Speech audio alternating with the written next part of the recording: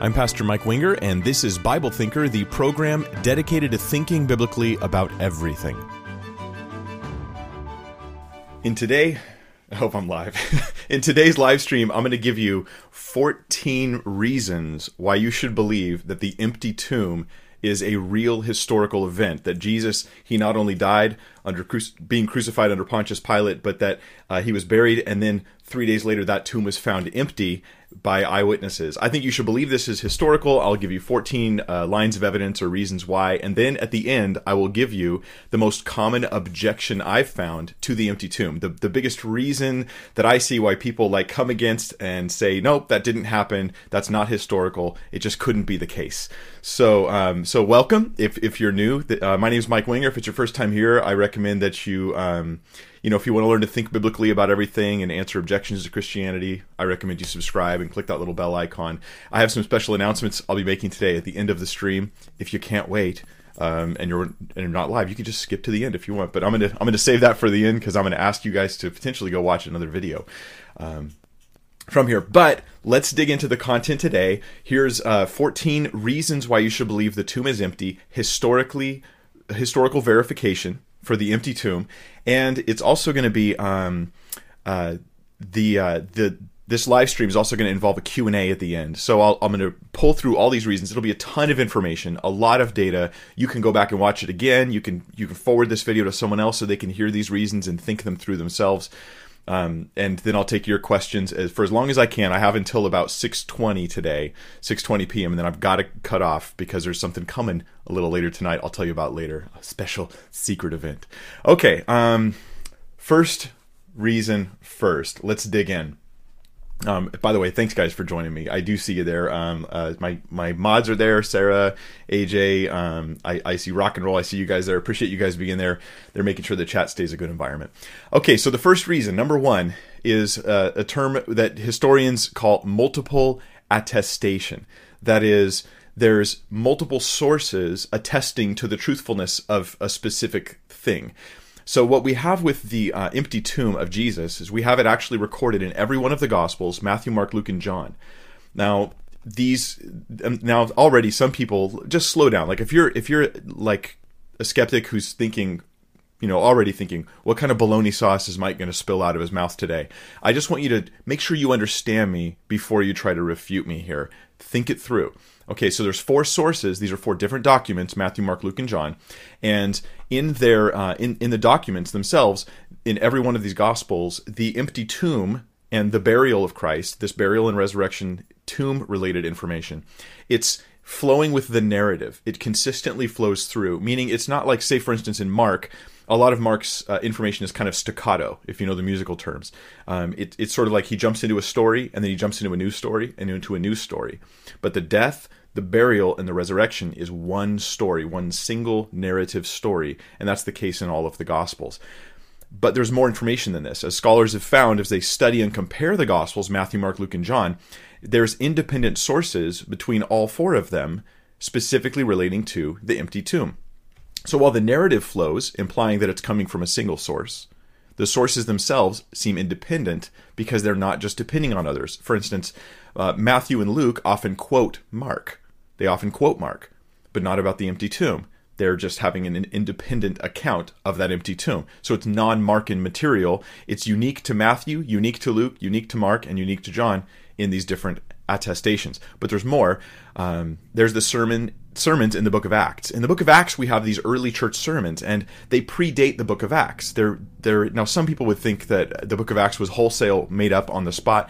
That is, I think that's a whole different debate. Well, I want to do a video one day on the historicity of Luke and just Luke and Acts, and that would just be a neat video. But tons of data there, and way too much for today. So for now, I'll say this.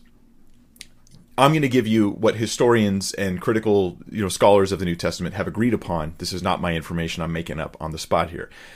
In the book of Acts, there's certain Semitisms or Semitic phrases and terms that don't fit with the writing style of Luke, implying that Luke is quoting an actual person from before his time. So these Semitisms are embedded in the preachments in Acts, where you have Peter giving the gospel out to people, things like that. And he's giving the empty tomb narrative in those preachments, meaning that information predates Luke and it predates the writing of the book of Acts. And so we have additional sources there. There's implications in Mark that the empty tomb is a pre-Markan story that Mark is relaying to us, but is not coming from him. So here we have at least six different sources for the empty tomb narrative. Now, to compare this to other things in ancient history, I realize this, that first century information, we know very little about the first century compared to what happened during it. But the information we have about the empty tomb coming from six sources, that's pretty impressive. We have historical pay dirt. When historians see two different sources talking about one event, they consider that total confirmation. Like, yeah, two different sources, one event, that event probably happened. Here we have at least six. So, yeah, listen up. That's just one reason, okay? That's just one reason to believe in the historicity of the empty tomb. Here's another one. So we have multiple attestation. The second reason is early attestation, or evidence that the stories aren't just in lots of sources, but they go back to early sources. And this is ideal. This is exactly what the historian wants as they're looking at history. I want lots of people telling me about it, and I want them to tell me about it shortly after it happened. First off, I'll say this. Every document in our New Testament, in the Bible that we've got, from Matthew all the way to Revelation, all those documents, they're all first century documents.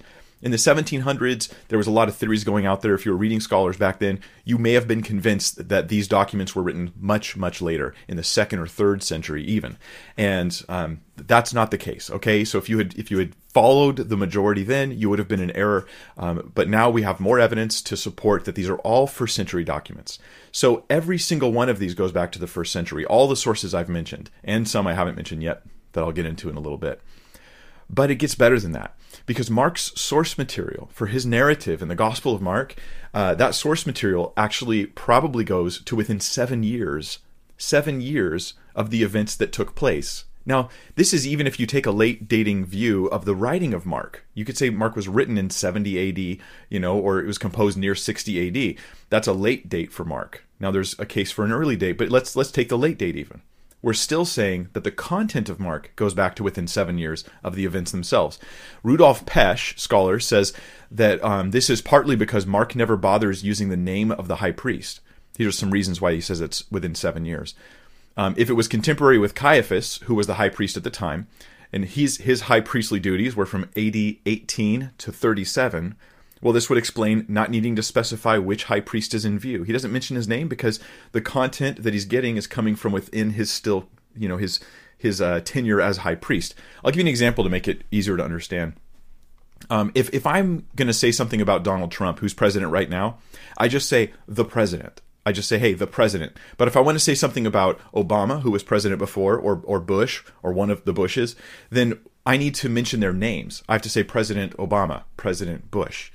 I have to be specific about which one I'm talking about. But if they're currently in office, I just mention them by their title because everyone knows. So the story in Mark has these sort of unintentional hints at its early dating within 7 years.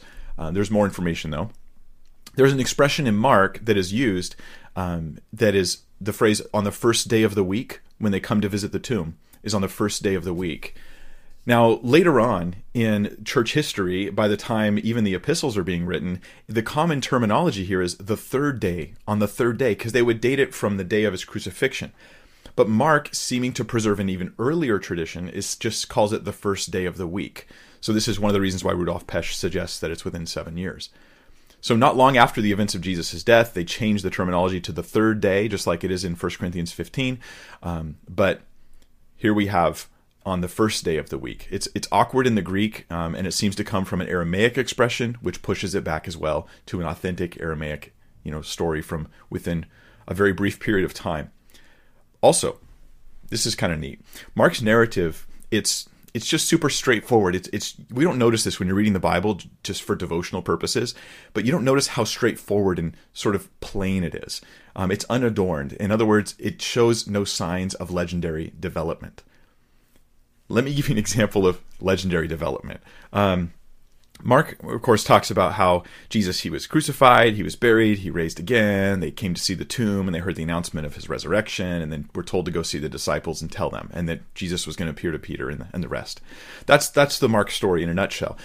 But when we compare this to later Later Gnostic gospels, or gospels that were written by people who were not really connected to eyewitnesses, they were just trying to kind of hijack some version of Christianity for themselves. They have legendary development in their gospels. One of the interesting stories around this is from the Gospel of Peter.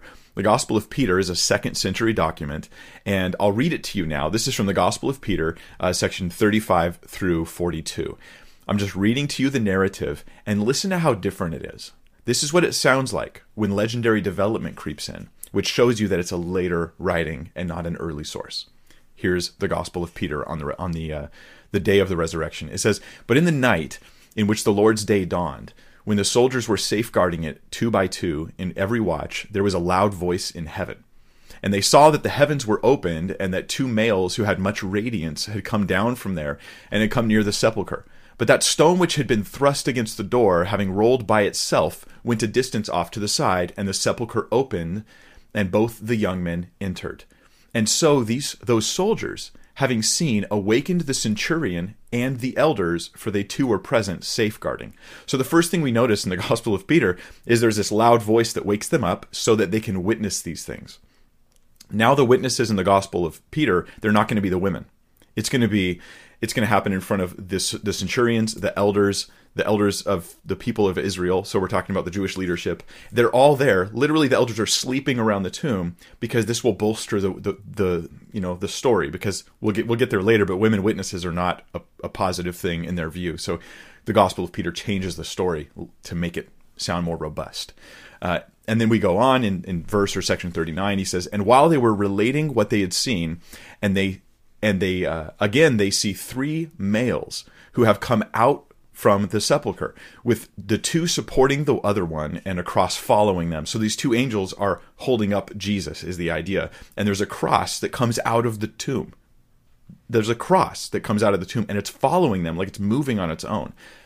Listen to the description of these guys. It says, "And the head of the 2, reaching unto heaven," somehow they've grown, because they got into the tomb. 2 young men, radiant, but they went in the tomb. Now they've grown.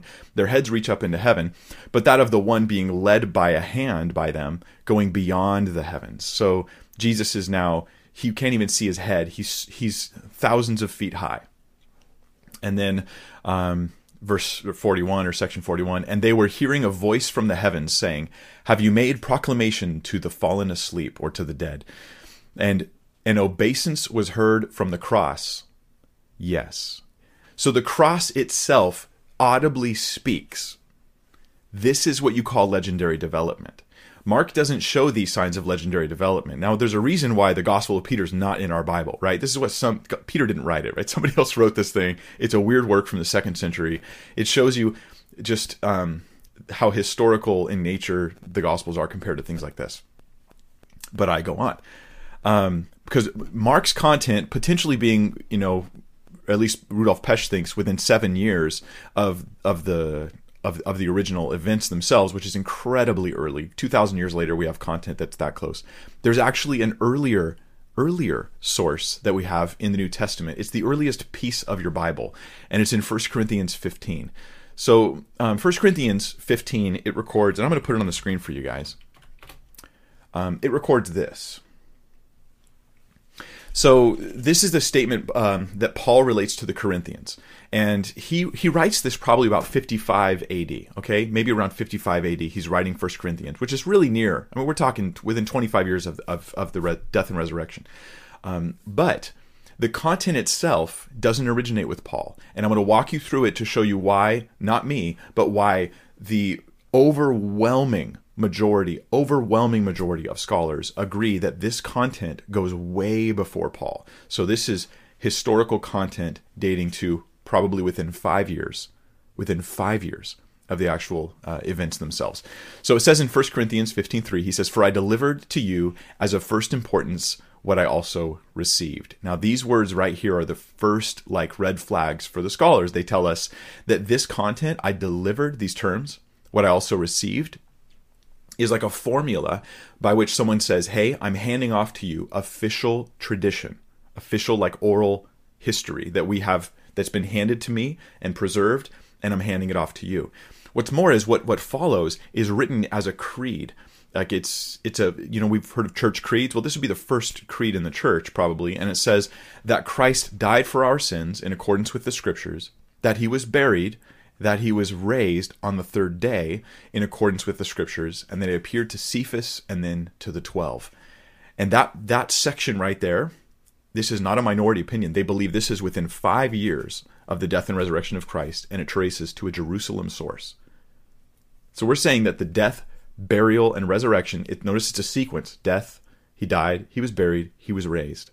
That this is going back to that very early source. Jerome Murphy O'Connor, he passed away, but he was a leading authority on St. Paul and professor of the New Testament at the École Biblique in Jerusalem. He said the following. He said that a literary analysis has produced complete agreement, and I quote him here, complete agreement among critical scholars that Paul introduces a quotation in verse 3b, which is the section I just read to you. Complete agreement. Then how early is it? Well, within 5 years. Why do we say within 5 years? Well, Jesus' crucifixion, that's about 30 AD. 1 Corinthians, again, was about 55 AD, but the saying is older, and he had to have received it. Well, Paul himself, he could have received it when he was converted, maybe about 33 AD. His conversion happens. He's in Damascus. He could have got it from the disciples there. There were already Christians there. They could have told him, so it could have happened right then. But at the latest, he would have had to have had it by 36 AD because Paul spent 2 weeks with Peter and James at Jerusalem. We read about this in Galatians 1. And we're just reading the text here as a historical document, okay? Here's an ancient first century document written by the guy talking about his travels. He says, after 3 years, I went up to Jerusalem to visit Cephas and remained with him 15 days. Now, here's something interesting. That word visit, it doesn't do it justice in the English. In the Greek, it's the word historesai. And here's the definition for it. I'll put some Greek up for you. I don't do that too often, but for Greek, we give the root word, historeo, but it's historesai. It's just the way, it's called the lexical form. So the lexical form is historeo, and it is knowing, to ascertain by inquiry and personal examination. This is the verb from which the English word history is derived. Why is that significant? Because ancient historians would use this term to say, I'm going to examine like eyewitnesses to get the history, the details behind these events so that I can know them correctly. This is a term used not just to visit Peter. No, it's way bigger than that. He's visiting to get information, to get historical information. So he would have had to have had it by this time, and it seems likely he did, because also in Galatians we read that who he saw in this trip was Peter and James, right? He saw no one other than Cephas, and didn't see any of the other apostles except James. So he saw Peter and James, those two guys. Cephas is the same as Peter. Well, in the 1 Corinthians Creed, we read that he appeared to Cephas and then to the 12, and then he appeared to 500 brothers at once, and then he appeared to James, and then to all the apostles. The two he highlights are Peter and James, and the two he saw in Jerusalem probably 5 to 6 years after the death and resurrection of Christ, or at least the purported, if you're a skeptic on this. So we're saying here, this is why not me, but the vast majority, I'll quote Gary Habermas here, he's one of the premier scholars on this topic, and he says, the vast majority of critical scholars who answer the question place Paul's reception of this material in the mid-30s AD. Mid-30s AD. Even more skeptical scholars generally agree. German theologian Walter Kasper even asserts that here's Habermas quoting Kasper, we have here, therefore, an ancient text perhaps in use by the end of 30 AD. Ulrich Wilkins declares that the material indubitably goes back to the oldest phase of all in the history of primitive Christianity. Here's my bottom line for you, and this is what I tweeted out earlier today. I was preparing for this and thinking about it. Christianity didn't start the belief in Jesus' resurrection. It was the belief in Jesus' resurrection that started Christianity. That's the thing. This death, burial, resurrection, and the testimony of the empty tomb, this started Christianity. It wasn't a later addition, later thing that was put onto Christianity. No. It's the core. That's how it began. Now, some people object, and I don't have time to get into all these objections today to do like a full, Bible study on 1 Corinthians 15. One day, maybe I'll do that. Some guys like Richard Carrier have really fanciful theories about 1 Corinthians 15, and I think that if you have a lot of confirmation bias, you may like his theories, but they don't stand up to just reading the text. I mean, if you really read Paul and study Paul, as I've spent quite a lot of time doing, there's no way Paul's talking about some event out in the moon or in some place in space. It's just silly. So anyhow, that's number 3. Okay. That's number 3. We have 1, multiply attested; 2, early attestation within 5 years. We also have enemy attestation. And we get this sort of through, roundabout means. Let me give it to you here. This is Matthew 28. Matthew 28:12. It says, "And when they had assembled with the elders and taken counsel, they gave a sufficient sum of money to the soldiers and said, 'Tell the people his disciples came by night and stole him away while we were asleep.'" So this is the initial response as recorded by Matthew. Now, you could have different ways of approaching the text, right? You could say, "I believe the Bible, therefore they said the disciples stole the body." But you could even be a skeptic, and you can start by saying, "I don't believe the Bible's accurate. I don't believe it's true. I don't trust it." But here's what I can tell. I can tell there's first century records that the early church is trying to fight the spreading rumor that the disciples stole the body. And that we can all agree on. They're trying to fight the rumor that the disciples stole the body of Christ. Well, how are they fighting it? They're explaining where the rumor came from. This means that it was really, honestly, something the enemies were saying. Now, if there was no burial, if there was no tomb, and if it was never empty, why would they say the disciples stole the body? They're not doing it for people 2,000 years later. This is happening in the moment, in the first century. They're just saying, look, the disciples stole the body, which admits that there was really an empty tomb and the body could not be located. It admits that. That much is an admission there. There's some other sources that give us this too.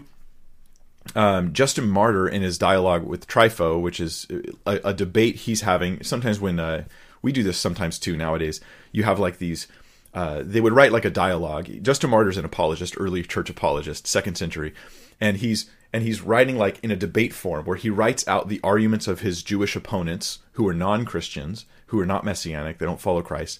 And here's some of the things that he puts in the mouths of the opponents. In other words, what we're getting is, in the middle of the 2nd century, this is Justin Martyr's Dialogues with Trypho, section 108, we're getting, this is what the Jews were saying to combat Christianity, so we can hear the enemy attestation. Here's what it says. "Yet you not only have not repented after you learned that he rose from the dead, but, as I said before, you have sent chosen and ordained men throughout all the world to proclaim that a godless and lawless heresy had sprung from one Jesus, a Galilean deceiver, whom we crucified, but his disciples stole him by night from the tomb where he was laid when unfastened from the cross, and now deceive men by asserting that he is risen from the dead and ascended to heaven."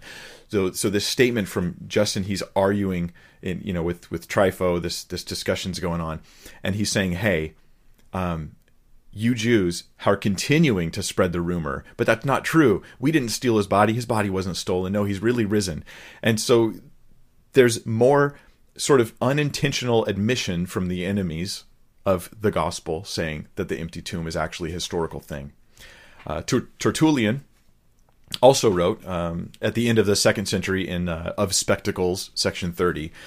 He's quoting a Jewish claim there, and here we again see how now don't get me wrong, there were Jewish Christians and non-Jewish Christians. So he's quoting Jewish non-Christians.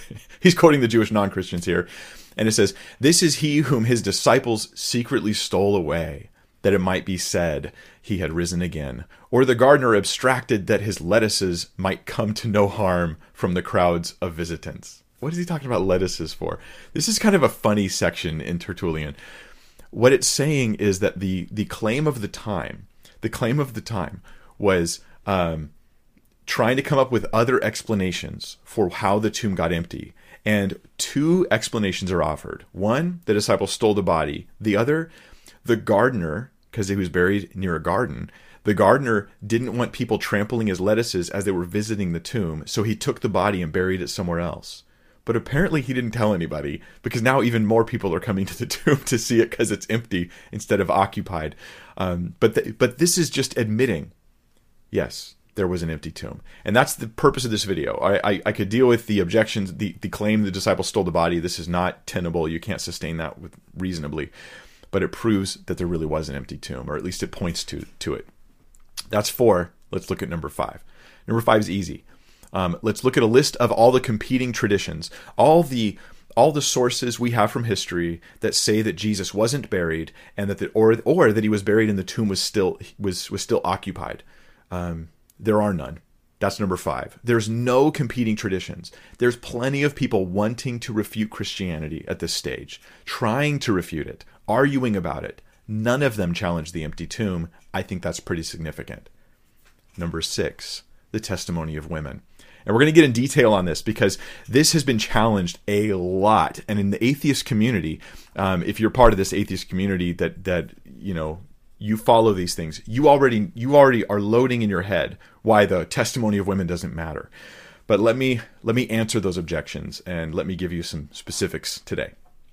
And by the way, I hope you guys, this is a blessing for you. I hope I'm jamming through tons of content today, and I plan on doing a lot. I want this to be a resource you could watch again and again to gather these sort of individual pieces of ammo in a case that points towards the evidence for the empty tomb, because the empty tomb points very clearly to the real, literal resurrection of Christ. It's the only good explanation for that fact. Okay, how were women witnesses viewed? Well, first I should say this. The gospel accounts record women as being the first ones to both find the tomb, to know where the tomb was, to find the tomb afterwards, to see the tomb was empty, and the first ones to see Jesus. And this is embarrassing for the time. Women were not respected as far as being witnesses, in particular for being witnesses. So let me give you some examples. I have the Mishnah somewhere. Where did I put it? There's my Mishnah. Okay, so the Mishnah, these are Jewish writings, considered authoritative Jewish writings, part of the whole Talmud and the source material that they're going to look at, that Jews are looking at. And here's what the Mishnah Rosh Hashanah, chapter 1, verse 8 says. These are considered unfit witnesses. These are people who you should not listen to when they're witnesses. Gamblers with dice, those that lend with interest, pigeon racers, they know about you guys, those who trade in the produce of the sabbatical year, and slaves. This is the rule of those 5 people. All testimony that a woman is not fit to give, these are also not fit to give. That's how women are viewed at the time as witnesses. In fact, women could only testify to a couple things in court, and it was only generally if there was no men around that they would even allow a woman to testify. But she could testify to her virginity, or if her husband had died, she could go to testify, yes, he's really dead. There weren't really many other reasons why they would allow them to testify. Josephus, he says that women were too lightheaded and brash to be credible witnesses. Josephus, 1st century Jewish Roman historian. He says that they're too lightheaded or brash to be used, but 2 times he does use women as witnesses. 2 times. When he's talking about the slaughters at Gamala and Masada, because they were the only survivors. There were no men to appeal to. That's the only time he uses women. That was the standard then. If there's no men, I guess we'll use the women. It hurts our case, but we'll do it. Now, is this smart? Is this good? No, this is the culture of the time. And it shows you how offensive it was to people that women were being used to substantiate the central doctrinal claim of Christianity that Jesus had risen from the dead. Why on earth are they using women if they're making it up, if it's not historical? Josephus, he even changed the book of Genesis, I'm not kidding, so that Isaac, instead of Rebekah, is the one receiving revelation from God. This is in the book of his Antiquities, book 1, section 257. If you compare what he writes there to Genesis, it's like he's literally changing the text because he doesn't want a woman to be the one receiving the revelation from God. Like this is the milieu of the time. I always pronounce that word wrong. Okay, that's the Jews. What about the Gentiles? What about the Gentile audience? How do they view women? See, this isn't like a Jewish thing. This is normal. Richard Bauckham, historian, he says Women were regarded as, quote, gullible in religious matters and especially prone to superstitious fantasy and excessive in religious practices. That's how they were regarded back then. So they're not trusted. And he uses various sources for this. I could post those if people are interested. You probably can take my word for it. But you can look at Juvenal, Plutarch, Fronto, Felix, Clement of Alexandria, Celsus, where Origen quotes Celsus. Okay, there's some sources for you. Celsus, actually, speaking of Celsus, he's a critic of Christianity. He wants to destroy Christianity. He spends a lot of time mocking it and ridiculing it, like a lot of people do today. So he's a 2nd century philosopher, opponent to Christianity. And according to Origen, Celsus, he talks about Celsus's attitude towards the fact that women were viewed as witnesses. Celsus actually uses this to attack Christianity, even there at its beginning. So here's what Origen said. Speaking next of the statements in the Gospels that after his resurrection he showed the marks of his punishment, how his hands had been pierced, Celsus asks, who beheld this? And discrediting the narrative of Mary Magdalene, who is related to have seen him, he replies, a half-frantic woman, as you state. Celsus's case against the resurrection was the fact that women had seen it happen. That's his case. Celsus also said only foolish and low individuals and persons devoid of perception and slaves and women and children of whom the teachers of the divine word wish to make converts. The only Christian converts that they were getting in Celsus's opinion are, dumb people like women. so here's the thing, it's clear that women as witnesses is a really bad thing if you're making up a story you want others to believe. This is why the Gospel of Peter, 2nd century, changed the witnesses to be these other guys, the elders and the centurions and the soldiers. They blew up the story to make it more robust, which would help them then, but would hurt us now. Now we look back and go, no, that's fake. That was made up. Even the disciples didn't take their word for it. In Luke 24:11, it says that the women, when they came to them, it says these words seemed to them an idle tale, and they did not believe them. They didn't believe them right away. So this is pretty good evidence for what we call embarrassment, the criterion of embarrassment. To put it the way Richard Bauckham says in talking about this issue, he says, since these narratives do not seem well designed to carry conviction of the time or to convince people, they are likely to be historical, that is, believable by people with a historically critical mindset today. This is in his book, Jesus and the Eyewitnesses. I think it's Jesus and the Eyewitnesses, page 259. But that's 2002, so that was before he revised it, I think. So it might be on a different page in this current, because this is version 2. Bauckham also lists 12 different scholars who support the idea that women are unlikely inventions, and he adds that, oh, my books are falling down. He adds that serious attempts to refute this argument are surprisingly rare. People don't even really try to refute this. Mike Licona records this in his book, and he adds even more people to that list of names. And I can even add things like, Bart Ehrman. Bart Ehrman, he comes up with an alternative scenario. Some of you guys skeptics, you know who Bart Ehrman is, right? If you're a skeptic or Muslim, you know who Bart Ehrman is. And there's like a book avalanche going on. We had an earthquake last night too, by the way. That was interesting. California. Okay, so Bart Ehrman, he initially believed that the empty tomb was historical. He said it was almost certainly historical. This was years ago. It seems like it was after his debate or during his debate with William Lane Craig that he changed his view, and he says he doesn't think the empty tomb is historical. And he goes on to say that he thinks the women made up the story. They made it up about the women because women like women, so they wanted to put women in the story. So they just fabricated it. Except we've already talked about how this goes back to so early and in the area of Jerusalem. There's good reasons why that's not the case. But here's what skeptics don't know. Bart Ehrman plays a lot of games with reality, okay? And I'm just being honest here. I'm not trying to... He does, okay? He plays a lot of games with reality. He, on one side, he says the women made it up. The women made it up because they like women, so they wanted to put women in the story. But then he goes on to say he doesn't think that is a very smart thing to say. I mean, literally, I'm going to see if I can read from my notes here. I just accidentally covered them all up. But Bart Ehrman, he says that women making up the story is... something he doesn't think is actually reasonable, but it's more reasonable than saying Jesus rose from the dead. In other words, he says a historical reconstruction of the events that's unreasonable is better than believing a miracle. This is simply his hesitance to believe in anything miraculous. So it's circular reasoning here. And this is clear when you look at enough of his material on the content. The reasonable conclusion is this: the story of women finding the empty tomb is included because women found the empty tomb. And it was so well known and so genuinely part of the story, and the people recording it were committed to truth, so they left it in there as is, even though it made it harder to share the truth of the gospel of Christ. It actually made it more difficult. And Christians, keep this in mind. We don't change the gospel to make it easier to communicate to people. We have to give them the actual gospel of Christ. I don't have to placate people with it. I have to deliver the truth and let them respond as they will. Just a side note there. Geza Vermesh, he's an unbelieving Bible scholar, Geza Vermesh. He is called the greatest Jesus scholar of his time, and he's not a Christian. He said that female witnesses had no standing in a male-dominated Jewish society. And so these are some of the reasons why he would support this as well.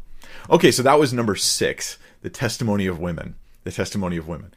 There's another brief one I'll hear, number 7. I'll give you. Number 7 is that the Jewish practice of noting the gravesite of spiritual leaders. This is something Mike Licona puts in his book, The Resurrection of Jesus, a historiographical approach, which is a really interesting book, and it's very hard to read. It's very long, and you have to be committed if you want to read through it. I'm just being real with you. But I have read through it, and I found it to be very rewarding, very interesting, and something worth thinking about. So in his book, he talks about how there's this actual Jewish practice at the time where you would note the burial site of a spiritual leader. And Jesus was a well-known spiritual leader. He had a large following, although, yes, it was very controversial at the time. But of course, it makes sense. It's just rational to say that they would note the site of his burial and not be clueless about what happened to his body. Number 8. Eighth piece of evidence that points towards the empty tomb being historically true.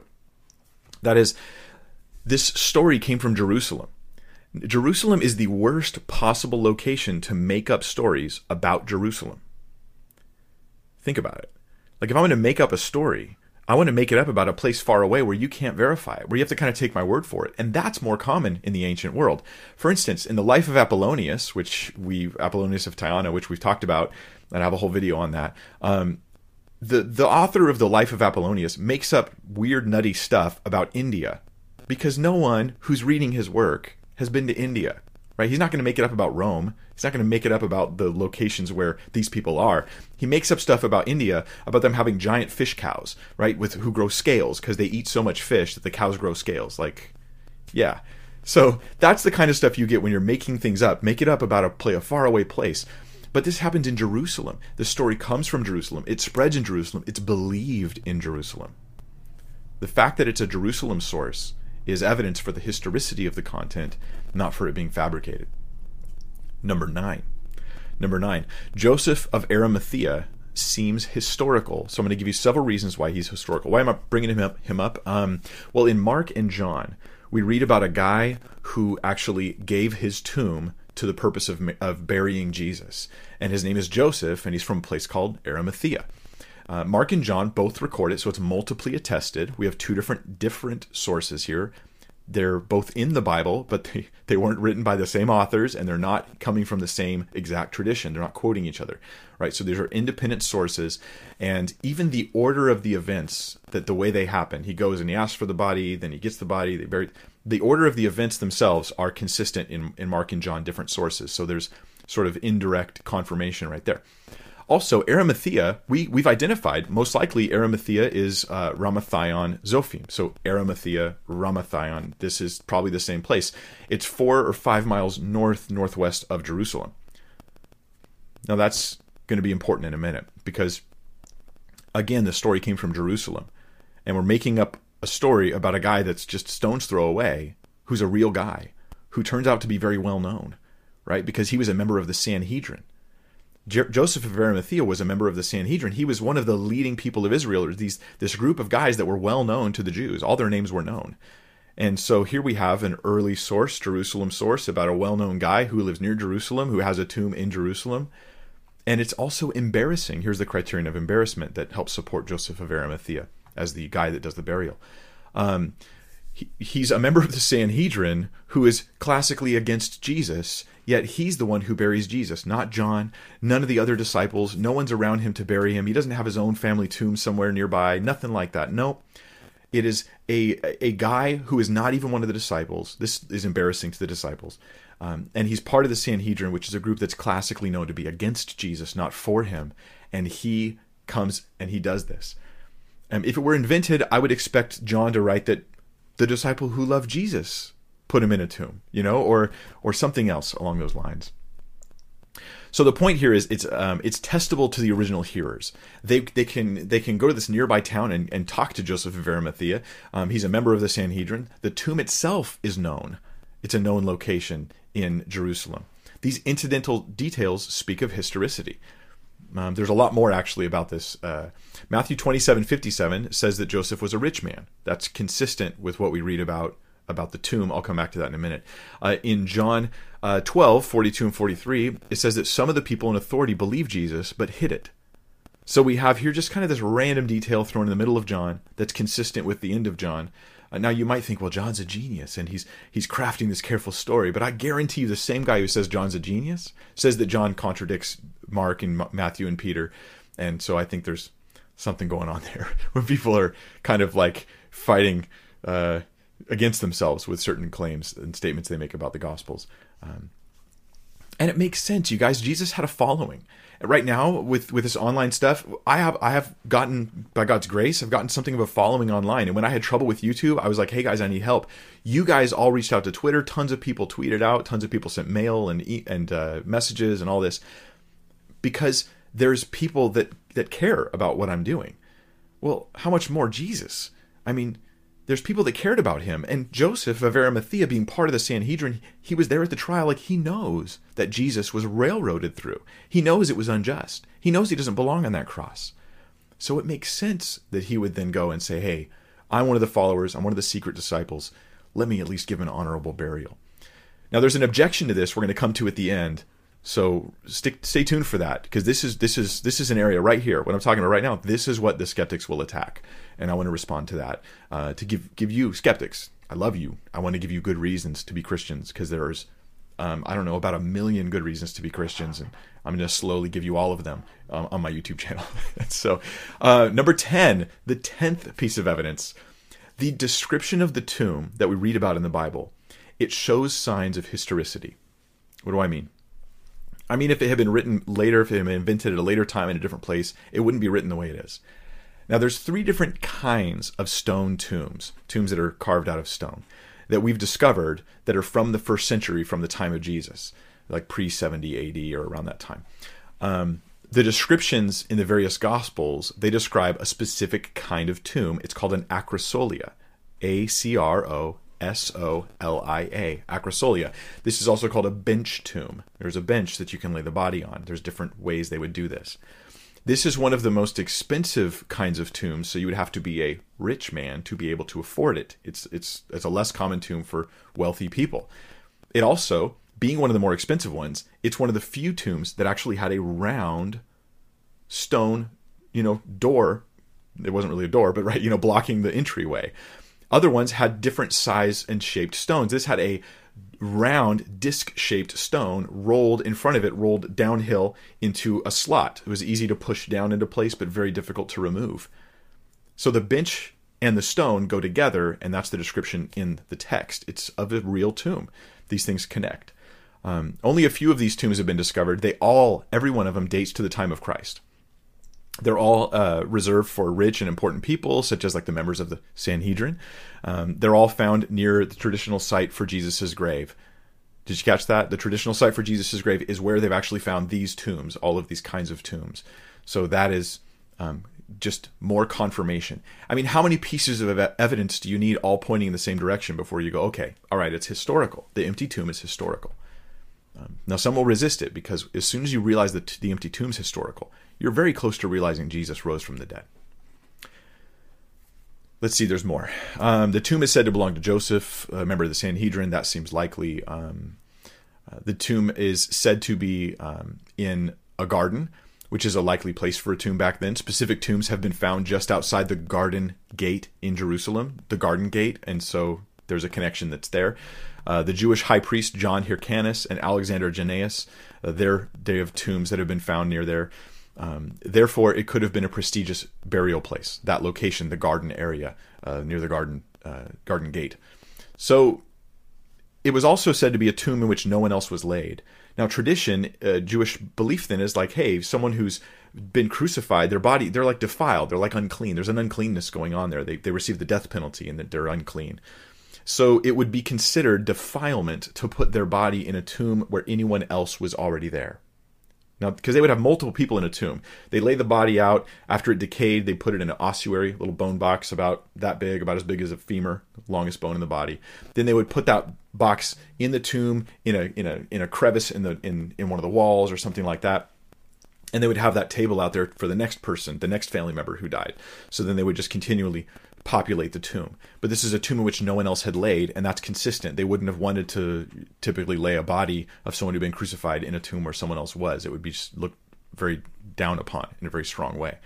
So these are incidental details that occur across multiple different sources that say, yeah, that looks historical. Number 11. I don't have enough fingers for this. The day of the burial was probably the day of preparation. Okay, so Joseph was able to buy a shroud. They could do that on the day of preparation. They could still buy a shroud. That's Mark 15:46. Multiple sources say that it was the day of preparation, which is the Friday before sundown. And this is Luke 23:54 and John 19:31. So we have different sources incidentally all pointing to the timing being consistent. Like it reads like it's history. Like, yeah, that's how it would be if it was really happening. All right, there's more. Number 12. Women observing the burial has marks of historicity. Specifically, women observing the burial. Let me see what time it is. All right, we're doing good. 5:49. I'm happy. Okay, number 12. In Mark's account, we read about women observing the burial multiple times. In Mark 15:40, they observe the crucifixion. In Mark 15:47, they observe the burial. In Mark 16:1, they observe the empty tomb. Now, remember last week's study, we talked about evidence that the Gospels are eyewitnesses. And we talked about how the use of names gives you a clue that they're the eyewitness that's being appealed to in this passage. Well, this is consistent here too. So Joseph Blinzler, he did a study of this, and he said the list of women is unchanged from Mark's source story because of the way the women's names appear. I'll just refer you to Joseph Blinzler. I'm trying to give reference to guys other than me. I'm not making stuff up. I'm not coming up with anything new. I'm just telling you things that these guys already know that point to the historicity of the empty tomb. So the women's accounts have marks of historicity for lots of reasons. We talked about embarrassment and all that. Okay. What else we got? 13. The Jewish practice of noting the gravesite. Oh, I guess I don't have that many. I put that one in there twice. It must be really important. I guess I don't have as many as I thought. All right, the real 13. Oh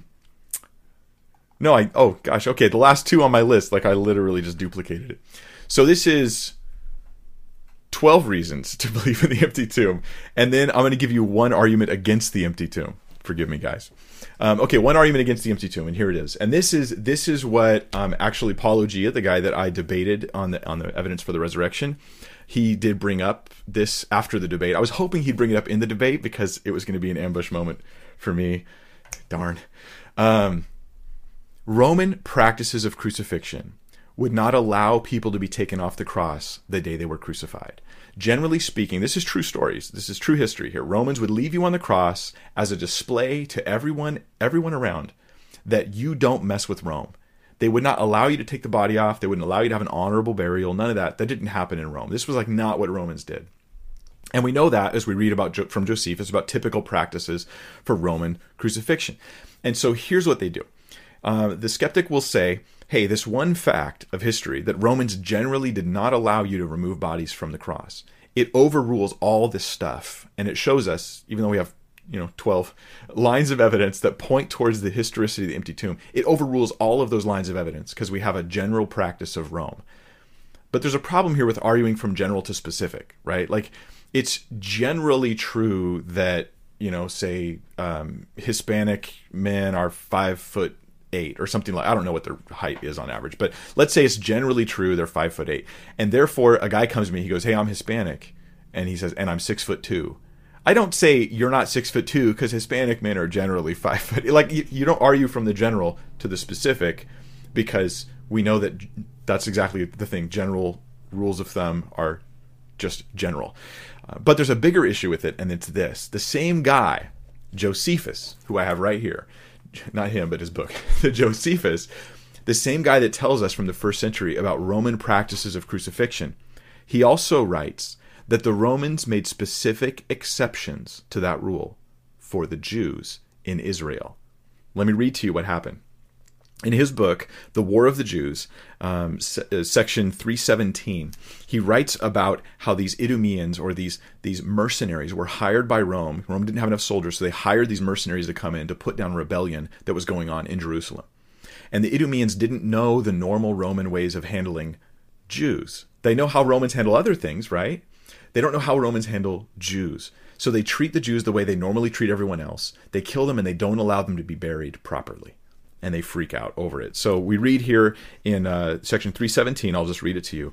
"Nay, they proceeded to that degree of impiety as to cast away their dead bodies without burial. Although the Jews used to take so much care of the burial of men, that they took down those who were condemned and crucified and buried them before the going down of the sun." You see, Rome realized that with the Jews, they needed to have a couple special rules, right, to avoid violence, to avoid rebellion. One of the rules that they succumbed to, and they said, "All right, fine, Jewish guys, we'll let you take your bodies off the cross. We'll let you bury them that night. We'll let you avoid the shame of having these crucified people stay up on the cross." This goes back to Deuteronomy, where it says, like, "Cursed is anyone who hangs on a tree, and you will not allow them to stay overnight." So they were obeying the Torah when they did this. So it's actually known Jewish practice to violate the normal Roman issues of how they handle crucifixion victims. Meaning, every piece of evidence points to the empty tomb. I don't know of any good evidence that points against it. I tried to find it, actually, in preparation. And there may be an argument I haven't heard, so don't think I'm trying to avoid dealing with them. Maybe there's an argument I haven't heard. I haven't heard a good one. I'd like to hear one. That if I have like 12, 13 good arguments pointing to the historicity of the empty tomb, and your only argument against it is ultimately, that really implies Jesus rose from the dead, so I don't like it. Well, then you don't have to like it for it to be true. So I hope that this is something that is useful to you and useful to others. I'm going to go to your guys' questions. We'll do the Q&A now, and I'm going to continue doing for the next few weeks. I'm going to keep doing videos that focus on, probably for the next month or so, month and a half, focus on the resurrection of Christ, evidence for the resurrection, challenges to the resurrection. And today it was the empty tomb, just one piece in the puzzle. And I thought it'd be good to go into it in great detail. And you guys, look, here's what blew me away when I studied this. 2,000 years later, we have this much evidence for the little details around the death and resurrection of Christ. There's an actual case, historical case, for the resurrection of Jesus, for this miracle that is very strong. And I don't know of any sufficient rebuttal to it. And I'm open to hearing them. I don't think they'll work, but I'd like to at least confront them and deal with them, So before I go to your guys' questions, I have a quick announcement. And I've already got some questions. Thanks for asking, guys. The announcement is this. I'm going to do a surprise live stream to reveal a secret project that I've been working on. And it's going to happen in half an hour at 6:30 p.m. And I'm going to go live, not on my channel. It'll actually be on What Do You Meme, John McCrae's channel. And me, John McCrae from What Do You Meme, and Cameron Bertuzzi from Capturing Christianity, we've worked together to create 20 videos answering the friendly atheist, also called the Atheist Voice, who has a very large YouTube channel. He has 20 arguments against God. We've answered all of them, and we're going to tell you about that video series. So I put a link in the video description so you can follow that. When I sign off here, I'll remind you. Please check that out and join us over there. You can see John McCrae's channel. He's got some really neat stuff too. So we're going to talk about that project then. All right, Austin Avenaki says, what are your thoughts on the Shroud of Turin? The fabric has been tested and attempted to be recreated. However, the image was cast on the fabric by way of light too bright to recreate. Mahalo. Hey, Austin. Austin's in Hawaii. He's told us before. So, hey, man, I haven't studied the Shroud of Turin enough. And here's the thing. Part of me thinks, hey, that's really interesting. Like, what if it's true? What if the Shroud of Turin is this big piece of evidence we can add to our arsenal? Another part of me says, because I don't know it well enough, I won't use it. Because I don't want to bring in evidence that I later regret. Because I don't need the Shroud to prove Christianity. So I'm going to make sure I vet it carefully first. And I haven't even done the vetting yet. So I haven't studied it, haven't looked into it in detail, just casually here and there. And I don't know the answer, to tell you the truth.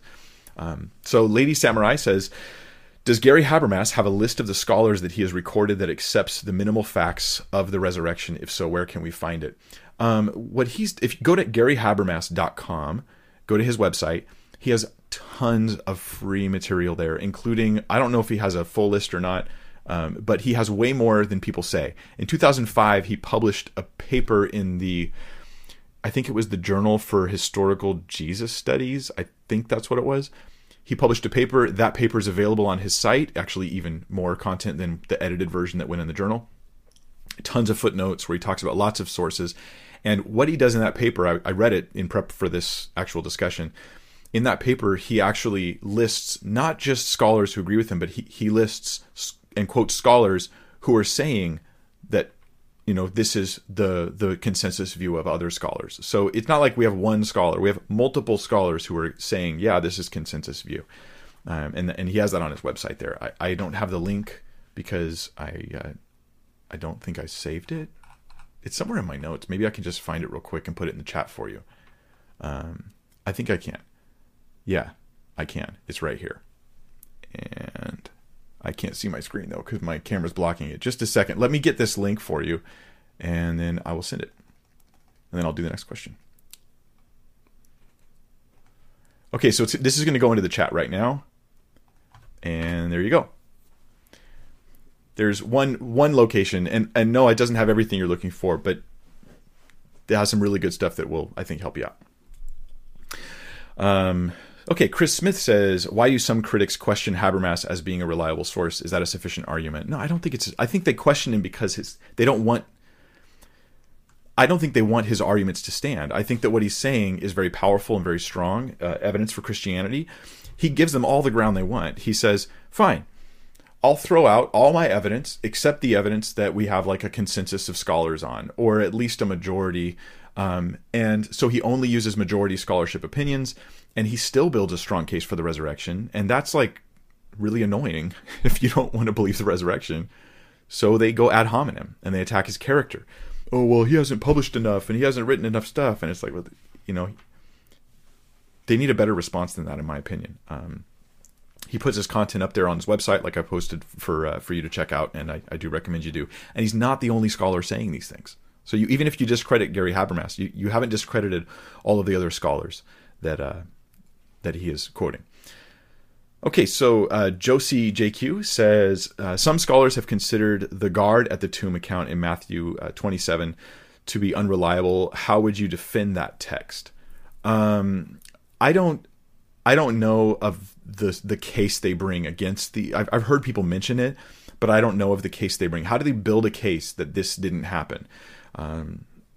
I don't know how they build that case, so I can't respond to it. Maybe I'll get into that in my studies in the next month or so and be able to give you a better answer there, Josie. Jacob Seiler says, can you cover Israel-only preterism in a video? Probably not anytime soon, Jacob. Probably not anytime soon. I've just got so much other stuff I'm planning on doing right now, so I'm sorry to tell you, buddy. I wish I could. But I do have a debate on preterism. It's not Israel-only preterism, but I do have a debate on preterism that is online. You could just put Mike Winger preterism debate, and you can see that. And we actually went back and forth on the topic. That might be something there that's useful for you. Flatground Aniel says, Mike Winger, are you prepared for Matt Dillahunty to go full-born naturalism of the gaps on you like he did with Mike Licona? You'll see when the time comes. I hope so. We have the truth. The unfortunate thing is we have to be the representatives of it, right? And so I hope and pray that I could do well in this debate, represent the character of Christ and the truth of Christ, and then also the wisdom of Christ in how I communicate the stuff. I appreciate your prayers. I am going to prepare well and try to be ready for as much as I possibly can. And we'll see how it goes. If not, if I fail, you'll expect a video on my channel that goes, why I failed in my debate with Matt Dillahunty. So we'll see. All right, from Josie J. How do you think the resurrection of Christ sets Christianity apart from all other religions? I think that's a great question, Josie. One of the ways that it sets it apart is Christianity is actually, this is really profound when you think about it. We're actually founded on a historical claim, right? Okay, for instance, Muhammad, you're supposed to believe because Muhammad said he was a prophet, right? Jesus, he says, don't believe me because I say so. Read John 5, right? Don't believe me because I say so. He says, believe me because of my works. And then he gives them the chief evidence. He goes, as Noah was 3 days and nights in the heart of the earth, so the in the whale, so the Son of Man will be 3 days and 3 nights in the heart of the earth, or in the fish. I don't want to argue about fishes and whales right now. But this is a historical claim. Christianity is founded on the idea that this event actually happened in time, space, and history, not just this guy said he was from God. So it's way more than that. Jesus is the one who has prophecy foreshadowing and leading up to him. He's the one who has a historical miracle confirming him. And these are two things that nobody else has. It completely sets Christianity apart from other religions and other claims. You know, people, I once told a guy evidence after evidence for the Bible and for the resurrection. And I remember we were standing up at the top of the stairs at my church talking forever. Many times we had these conversations. And I said, man, why don't you give your life to Christ? Why don't you put your trust in Christ? You know, you have more than enough reason. And he says, Mike, I just need more evidence. There's just not enough evidence. And then I thought, okay, you know, I've been spent enough time defending Christianity with this gentleman. I'm going to ask him about what he believes. So I said to him, well, what do you think? You know, you don't have enough evidence for Christianity, but what do you believe? And he told me, well, I believe in reincarnation. So I asked, okay, well, you seem to have a high standard for evidence. What evidence do you have for reincarnation? And he said, I never thought about that before. Some people only require evidence for the things they don't want to believe. And that, unfortunately, was the case in this situation. Now, later, he came to Christ, by the way. He did come to Christ. So that was just part of the process, and he ended up coming to the Lord, so it was beautiful. But yeah. Okay, number 8, Cole Perkins says, has any atheist ever given you a list of evidence they would expect to see if Jesus actually did arise from the dead? I've never received an answer.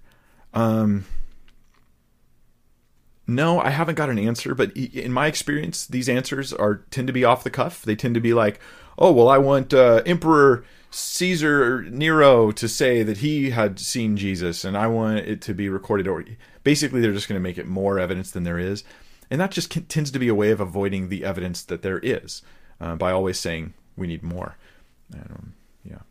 Number 9, Dodger Bend Railway says, I've been told the followers of Christ stole the body.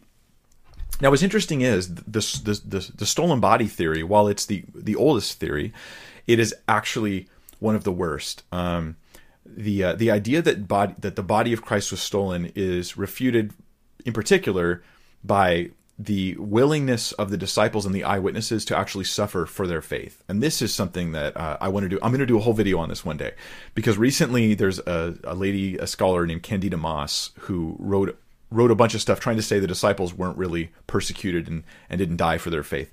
In response to this, we have, I wonder if I have it in here somewhere. It probably fell off the cliff. We have a book by Sean McDowell, which I'm working my way through, giving us the historical evidence for the suffering of those eyewitnesses who, and the whole purpose of saying the disciples and eyewitnesses of the resurrection that they suffered is to say that they meant it. That's all we're saying. We're not saying this proves Jesus rose. No, it's a piece of the case pointing to the resurrection. But what it proves is that they were serious. They were genuine, meaning they didn't steal the body. So there's a whole case. Maybe I should do a video on did the disciples steal the body. That might be an interesting video to do. Yeah. Okay, well, I will take a few more questions, you guys. I think I can go for about 8 or 9 more minutes. So I don't know if AJ, if you had any more, I should have warned you. If you had a couple more to send me over, you're welcome to do that. I see we have at least a couple skeptics in the audience there. Welcome, you guys. I really appreciate you being here. And I hope that you find this the chat to be a friendly environment, even though we're going to tell you that we believe Christianity is true, and then we're going to try to answer your objections and stuff. I like what Johnny says. We need to expose Mike for who he truly is, a true follower of Christ. I like that. I had someone give me a nice compliment the other day. They sent me a message and said they searched Mike Winger false teacher, and nothing came up as far as like saying I was a false teacher. And I thought, well, I don't think that'll last. I mean, of course, there's going to be people who say that about everybody, but they felt good that at least there wasn't like this undercurrent of people coming against me there. So that's nice.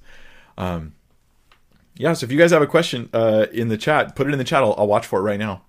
Question, okay, from Rick Gardner, who is Matthew 7:21 through 24 referring to? Let's look at the passage right now. Matthew 7:21 through 24. Not everyone who says to me, Lord, Lord, will enter the kingdom of heaven, but the one who does the will of my Father who is in heaven.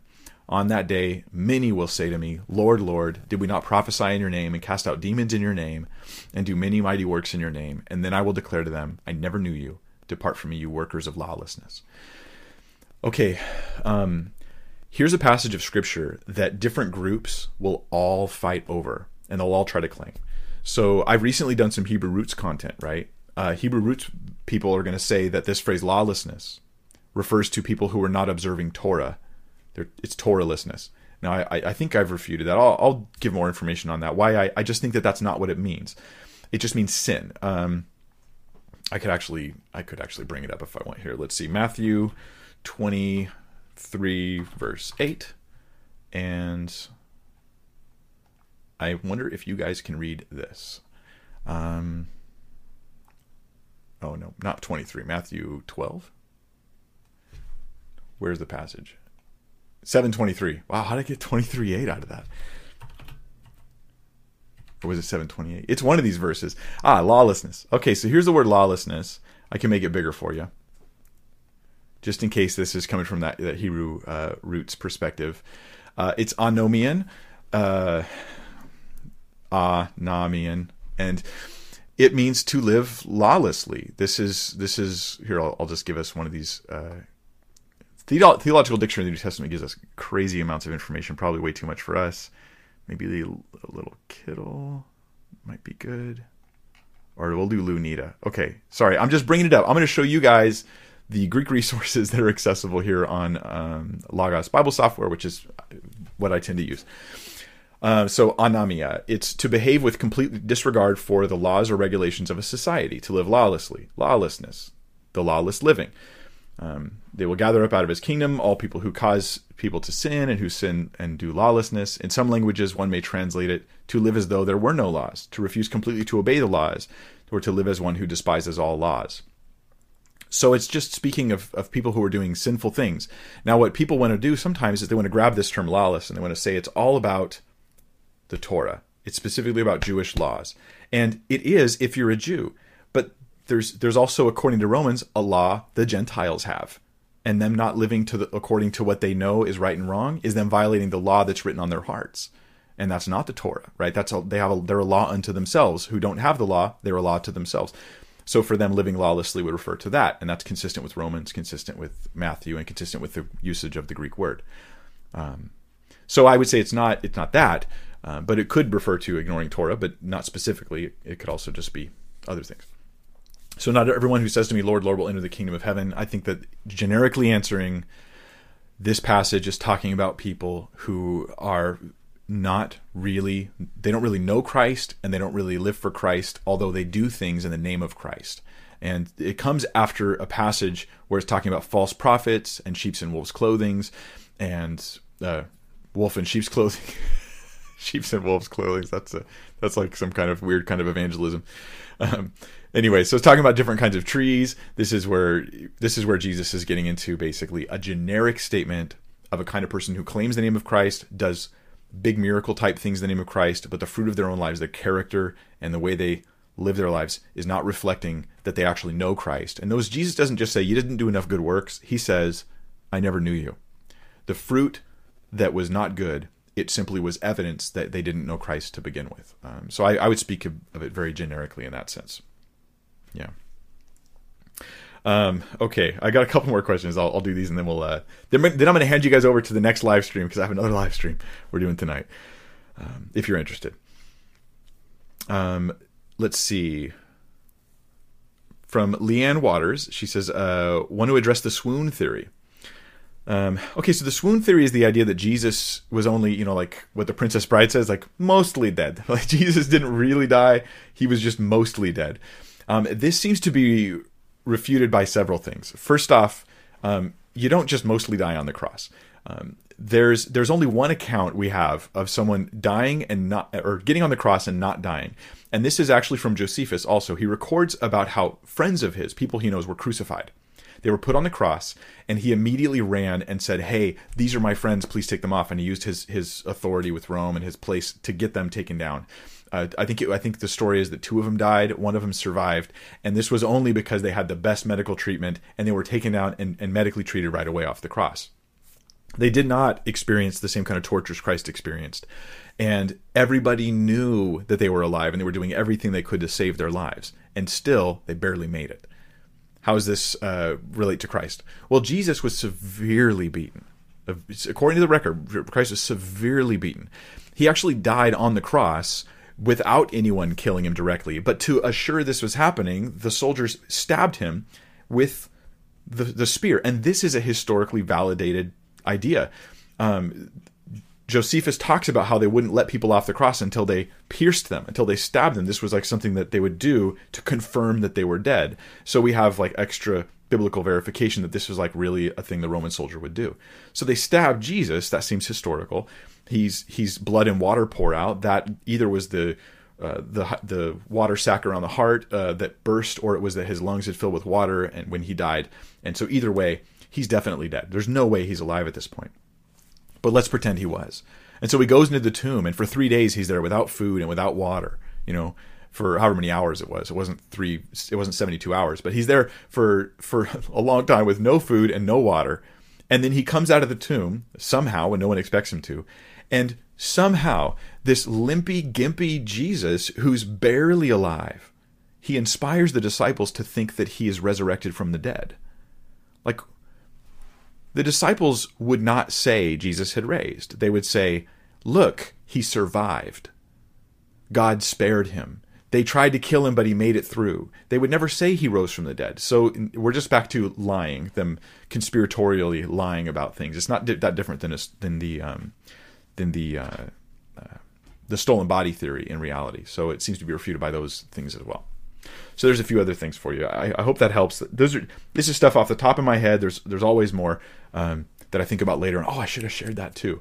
So I want you guys to know, when I answer questions, especially in Q&A, there's often better answers than what I'm giving you. I'm giving you what I can recall to try to meet your needs in the moment. But don't think that whatever Mike says is the best answer there can be. There's often better answers that even I discover later on, and I go, ooh, I'm adding that to my arsenal, and then I can share it there as well. Okay, last question, and it's from AJ Bernard. He says, can you give us some freestyle rapping like Vocab did? In my recent interview with Vocab Malone, we did some freestyle. He did some freestyle rapping. I didn't do any freestyle rapping. And it was hilarious. I thought it was hilarious. Some of you would be offended by it. I respect your conscience. I won't put it up in front of you. But if you want to see it, it's at the end of the interview with Vocab Malone. Just type in my name and Vocab. It'll pop right up and it's at the very end of the interview. Vocab did some fun stuff there. Yes. Okay. So now here's what we're going to do. I'm going to reveal to you the 20 video project that we've been working on actually for over a month with these other 2 YouTubers, Christian YouTubers. And we're kind of excited about, we're hoping that it really takes off and it does something special, but we're not going to reveal it on my channel. We're going to reveal it on What Do You Memes channel, which will be live in about 15 minutes. So the link is in the video description right now. You can click that link, you can open that window, you can wait on it, and I'm just going to go get some water and get ready for that. Hopefully we'll see you guys there. Thanks so much for joining me. Last announcement, I'm so sorry, but next week there's no live stream. And this is because I'm actually out of town. Me and my wife are going on a little vacation, and so we will not be around. I won't be able to do a live stream next Tuesday, but that'll be the day when we start putting out these videos one at a time. And so you'll see that in my community posts. I'll be sharing the videos. So hopefully that'll be something for just to bless you guys. In the meantime, I appreciate your guys' prayers. as I'm continuing to try to make this my full-time ministry, really. I'm still going to serve at my church, but not on staff. And this will be what I do for my living. God willing, that's the hope. And it's a little awkward. I don't really want to sit there and I don't want to pressure anybody to give, but if it's on your heart and you want to support this ministry, the door is open for you to do that now. I've put the donate button on the website. There's a link in the description for that too. And I greatly appreciate it. It so blesses me to have people coming alongside who believe in what this ministry is doing and see that like God's been blessing it and he's using it. And I'm humbled to get to be part of it. I'm so grateful. I'm over the moon, as they would say. So, yeah, Lord bless you guys. Have a wonderful evening, and hopefully I'll see you in about 15 minutes.